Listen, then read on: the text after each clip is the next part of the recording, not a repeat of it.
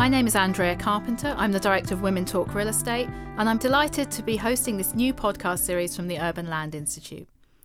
ULI brings together real estate and land use experts from around the world with a mission to shape the future of the built environment and to make transformative impact in communities. And with this podcast, we will focus on that future and that transformative impact. ULI's European Young Leaders Group recently selected 10 outstanding contributors to the industry, hailing them as the new real estate vanguard. These are people in the early years of their career who have already demonstrated entrepreneurial flair or shaken up the corporate world. We'll use these podcasts to hear from each of them about their story, what brought them to real estate, and how they are disrupting our industry. Today, I'm delighted to welcome Jonathan Willan, CEO of Europe Property Group, a pan-European real estate investment company.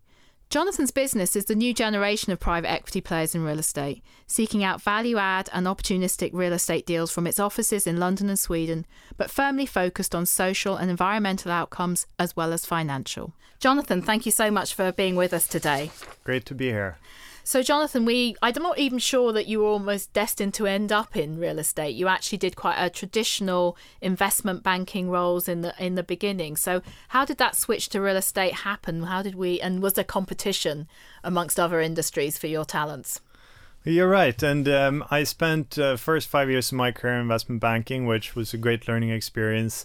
Definitely more abstract than real estate, which is all about things you can see and touch. And as I had some experience in banking, I wanted to leverage that and be more of an investor. And at the time, I thought there's two ways of doing it. One, I'll be a generalist investor, investing companies or public equities. And the second is I'll pick a sector which I'm interested in, and I'll try to learn as much as I can about it and do something more niched. And as I was researching different sectors and combining that with the grad school experience in the US, I decided that real estate in the built environment, which I'd always been interested in, was actually what I wanted to do a deep dive in and haven't regretted it since. And did you consider other sectors? Were there further deep dives anywhere? I did, and I spent a bit of time on energy and renewables, which I definitely find interesting. I spent some time thinking through being a generalist investor, which I also find interesting. But at the end of the day, I was quite passionate about the built environment and real estate and how you can shape communities and really have an impact, and decided to go with that. And then sort of around 6 to 7 years into your real estate part of your career, you launched Europe. It was with Brunswick. So maybe you can tell us what triggered that. You've been spending, I think, most of that time at Blackstone. So how do you suddenly have a conversation with another company about setting up your own business with them? Yes, and as with many things, it was about people at the end of the day. And I came in contact with one of the key people of Brunswick in Sweden. We had an informal coffee, and we shared a vision for building a pan-European real estate investment company. And I quickly realized that I had all this experience from large institutions that I could leverage and try to build a platform around. And Brunswick Ventures were great as part of that to share that vision and help set it up. And what do you think you said to them that meant that they were going to take you on, someone who hadn't run a business before and had always been part of larger institutional businesses? Well, we had good chemistry from the beginning, and we shared a vision of what could be built as a evergreen real estate pan-European investment company. We liked similar type of investment themes and people to work with, and started just working through the business case of what would it look like, how would we do it. And that was a very positive experience that we both, I feel, felt very comfortable to explore it further. So you felt confident at that time of like, yeah, actually, I can do this now. I can jump out of Blackstone and do my own thing with this company. Yeah, and I'd always had an entrepreneurial aspiration at some point in my career. But I was also very conscious, once you take that step, and I've been working for large institutions for almost 10 years, once you take that step, it has to be right. And so I looked at a number of other things in the years prior, but it didn't feel entirely right. And when we started sketching out the vision for Europe, it felt right, and the people were great. And I haven't looked back since. It's been a really good experience. So I think most people who want to be entrepreneurs sort of know that from the beginning and can't wait to get started. So I think it's interesting that you almost sort of did your time in some of those big banking institutions and then at Blackstone. Do you feel that that was a necessary step for you? You know, you see young people who might feel like, I want to get on from this part of my career. Yeah, I think it was absolutely necessary. And I think those experiences make me a better investor and have helped shape how I think about decision making, how I think about really everything from acquisitions and asset management, building organizations, and working with people. So this it's not to be underestimated, I think, the experience of working in some of these institutions and learning. And at the same time, being entrepreneurial, which is very rewarding and very fun. But I feel like your chances of success are much greater, or perhaps I'm just risk averse, but once you have a good foundation to build upon, and that's a bit how I approached it. And so do you see yourself now being sort of, a younger leader of a company like this as a disruptor? I mean, we see a tradition of boutique private equity firms like Patron and Tristan, and I wonder if you feel like you see yourself in that mold, or whether you're a new generation of that tradition in this generation. Yeah, we do try to be as innovative and as disruptive as we can within the investment space. Of course, as any real estate investor, you're ultimately judged on your investment performance and returns. But I think that's both financial, and it's also about the impact you have on communities and your ESG footprint and the way in which you conduct business. We've taken a very returns-driven approach where we've said we can invest across almost all major European geographies. We can invest in all different segments. We don't mind investing in both debt and equity. It can be public securities, private buildings, and portfolios. But we really focus on risk-adjusted returns. And we like to work with partners. So I feel, at least in today's world where everything is changing very quickly, there's lots of structural trends, you need to be able to adapt and change between markets and investment themes quite quickly. And our flexibility has enabled us to do that. Those private equity companies are quite typical in the fact they're very opportunistic. Quite a short-term approach, very returns focused. That's been the model in the past. How are you going to be different, particularly with that short-term horizon? Yeah, absolutely. And I'd say there are 2 points I would make. The first one is our structure is a little different. Most private equity groups raise funds, and they're often closed-ended funds, and it's not necessarily an evergreen, although there are also evergreen structures. We've set up our structure more as a company investing its balance sheet, recycling equity, trying to generate long-term value for our shareholders, while being very true to an ESG and a community-led approach. So having that flexibility in how we can invest, what we can invest in, working with partners, staying true to our ESG philosophy, but at the same time recycling equity and being a long-term investor, I feel sets us apart. So you can sort of take a longer-term approach on these things, and that's sort of that internally managed structure in a way. Absolutely. Yeah. And do you think about, when you sell those assets on, you need to sell them on to someone who's going to take the same care of them as you? You've had them for a short time. Actually, that longer-term ownership might also be in someone else's hands. Yeah, we always look at that. And in terms of hold periods, it really depends on the situation. We've looked at things which are as short as a couple of years, but also at strategies where it makes sense to hold these assets for 6-7 years. And I think having a variety of these types of situations and assets in your portfolio helps really diversify. And when we think about next buyers and who eventually we exit to, a key consideration is of course also what impact that will have on the asset and the community around it, and etc. Okay, so how can you make Europe stand out from the competition? I think what we always try to do is to be really good partners. our model is based on working with local partners in our different target geographies. And, I can't emphasize enough how much that impacts a business model, access to deal flow, ability to generate and execute on business plans. And being really good partners is key in real estate, because it's a lot about people. And in addition to being good partners, we try to be really uncomplicated, transparent, and open in our decision making, which is the advantage of a smaller investment company as opposed to some of the larger funds, where you'd have 5, 6, 7 investment committees to come to some decisions, whereas in our case we can be very quick and very uncomplicated. And can you give me an example of one of those deals, a typical type of thing that you might be looking at? We're looking at the moment at building an office platform in the UK, which we're very excited about, where we've focused on the 6 largest cities outside of London. And these are markets where you can acquire city center office assets, really grade A buildings, so the type of post-COVID occupier desirable space at quite attractive prices.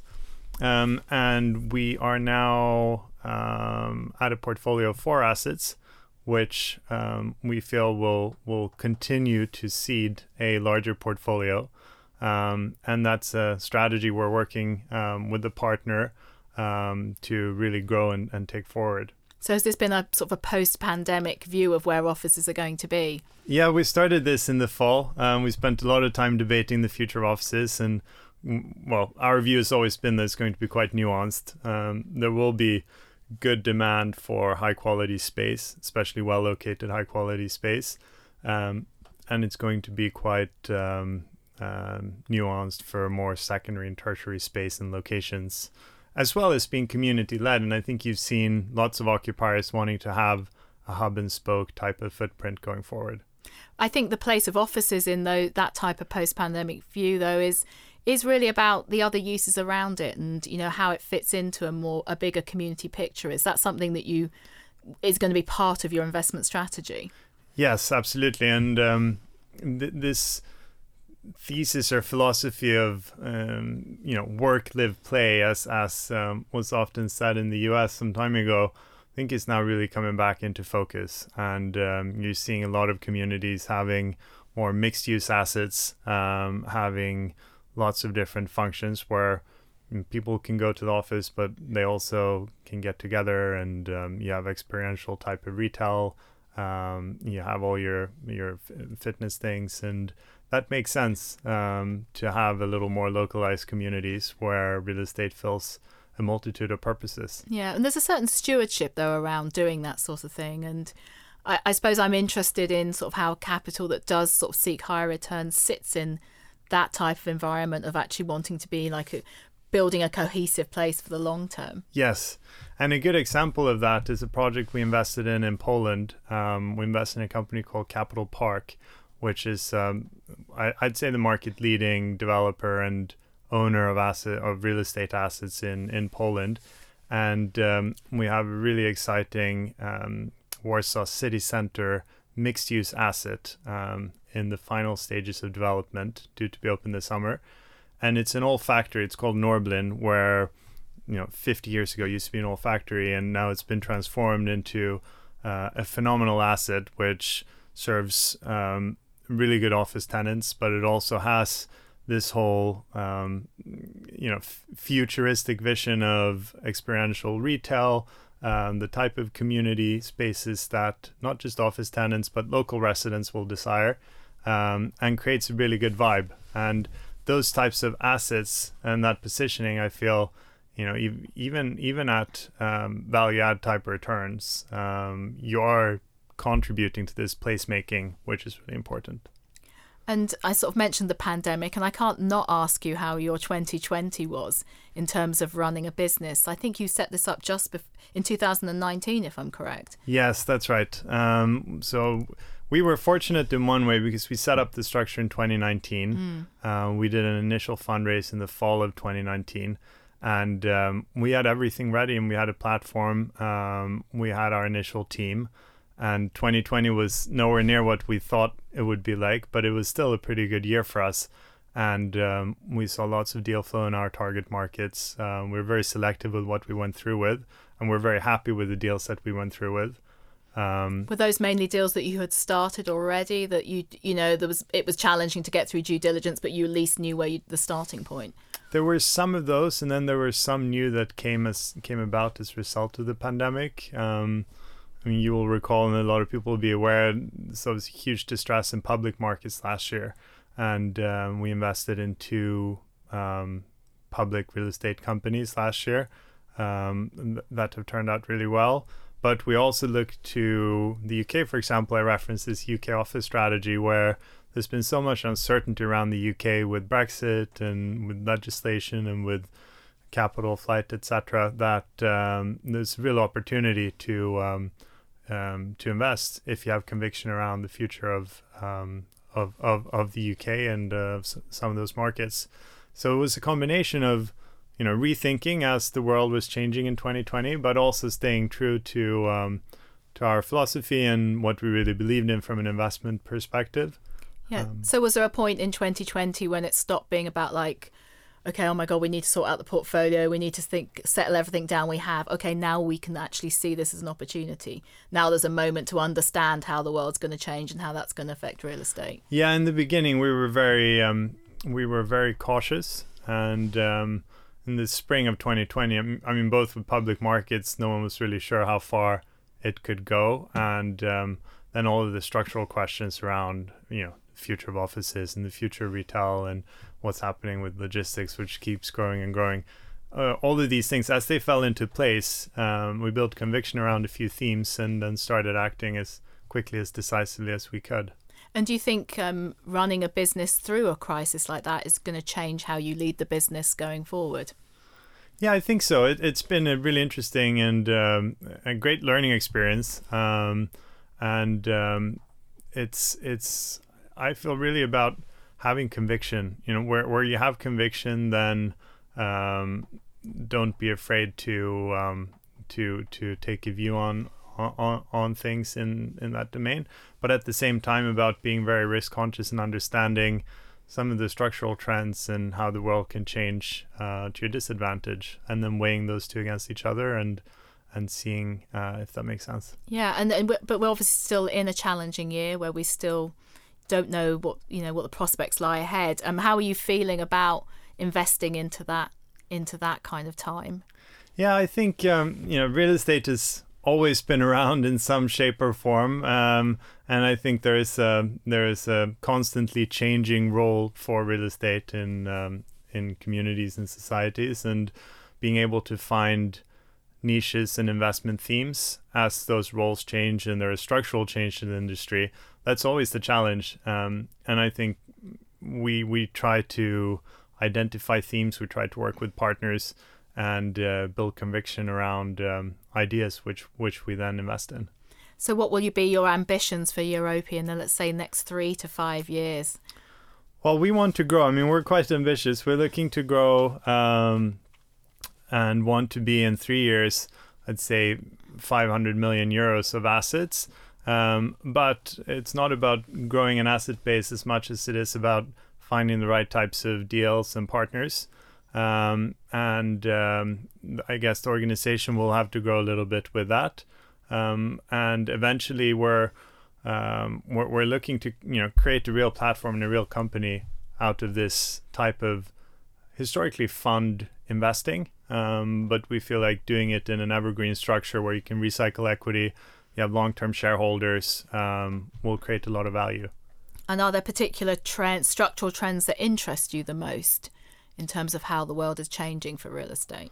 Well, I think your theme of mixed-use assets and real estate serving a multitude of purposes to communities is definitely one of them.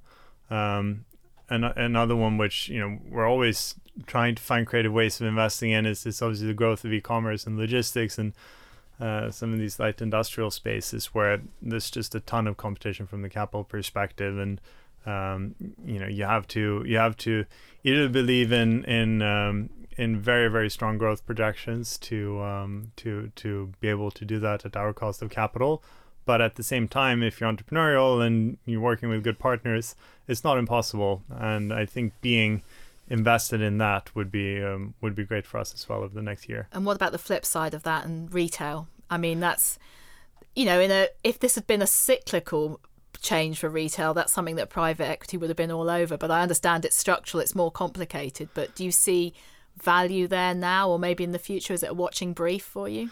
Yeah, retail, it's difficult, but I think it's also nuanced. And I think while there is a strong structural change in the retail space, there's still a demand for some experiential retail and for some different types of high street retail and for the occasional shopping center retail park. But it's about which markets have been oversupplied, where is demand shifting the quickest away from some of these physical stores to online, and how does that stack up with pricing, capital values, and rents. Not to mention that financing for some of these retail assets is obviously very difficult in today's climate. And as Europy grows, how do you see yourself growing as a leader? How do you feel you might need to change?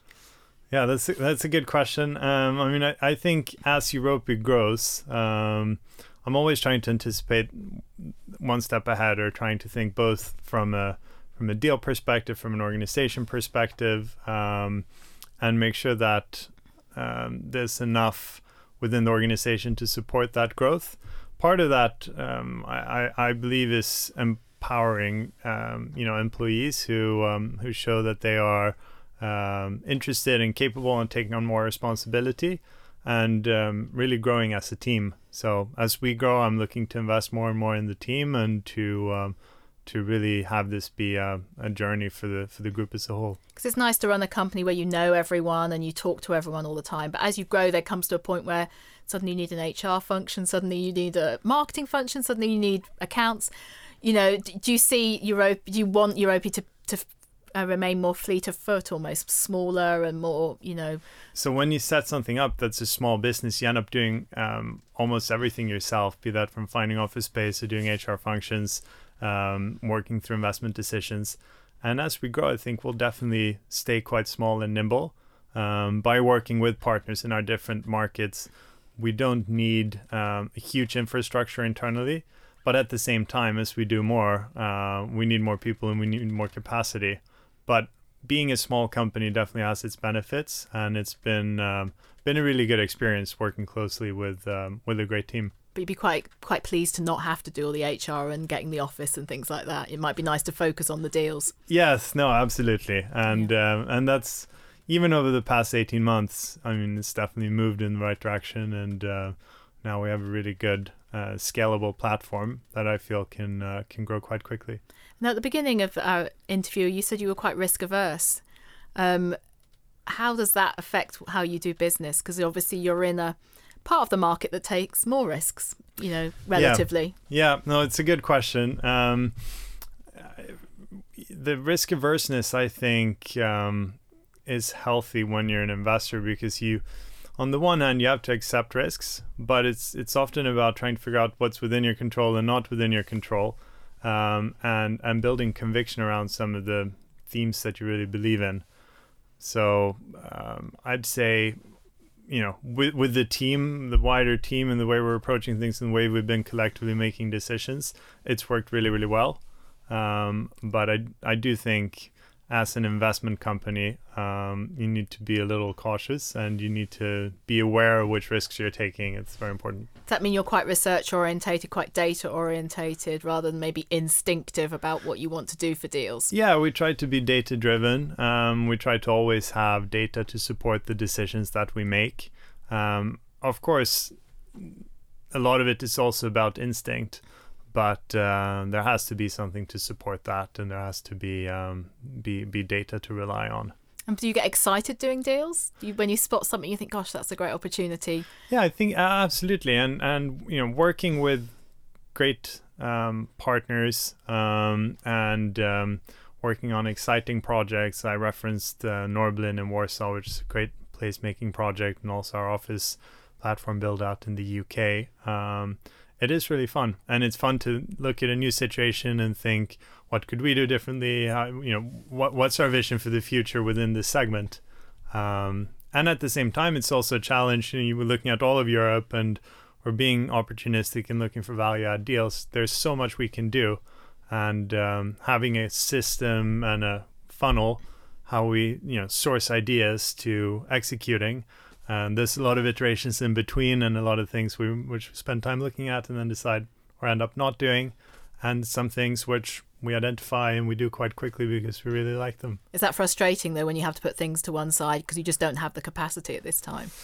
I mean, it can be frustrating, but it's part of, I think it's a necessity because you have to be very selective investing. There's always going to be a ton of things to look at.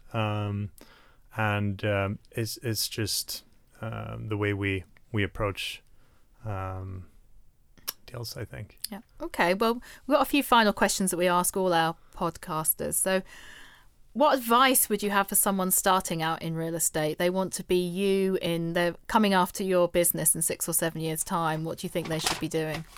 I think you should be really curious. And I think you should really engage with lots of different stakeholders to understand the different roles in real estate, get lots of perspective, read research, and visit lots of projects and assets that you think are interesting or think are really cool. And by doing that, you'll get to meet lots of people. And I think part of finding how to get into real estate is finding people you really like to work with. And if you have good chemistry and you have good connections with those people, that will often lead you to something which is quite rewarding. And to help them along the way, can you recommend maybe a business book or a podcast or something that has inspired you for your business? Yeah, I'd mentioned two things. I think for real estate investing, which I guess is closest to what we do, I would definitely recommend this book called The Real Estate Game, which is written by Bill Porvu. It's one of my professors in the US at grad school. That's an excellent, somewhat dry, but really excellent overview to real estate investing and how to think about it. And then to entrepreneurship, I would reference a book called Founders' Dilemmas by Noam Wasserman, which is also an excellent account of founders in different situations, trying to make decisions whether or not to go entrepreneurial, and at different stages in entrepreneurship, how to think about growth and how to think about organizations. And both of those books, for me at least, have been go-to sources of information that have been really, really useful. And that second one about entrepreneurship, did you read that once you were an entrepreneur, or did that influence your journey towards that? That actually influenced my journey towards it. And I read that after my banking experience when I was in grad school. Obviously after grad school, I still went back to working for institutions and I spent 5 years with Blackstone, but it did plant a seed of wanting to eventually go into entrepreneurship and, found a smaller company and that was really, really, I'd say definitely at the source of it. Well, Jonathan, thank you so much for joining us today. It's been a real pleasure to speak to you. Thank you so much for having me. We hope you've enjoyed this podcast. To find out more about the other episodes of this series, go to the Young Leaders page on the ULI Europe website.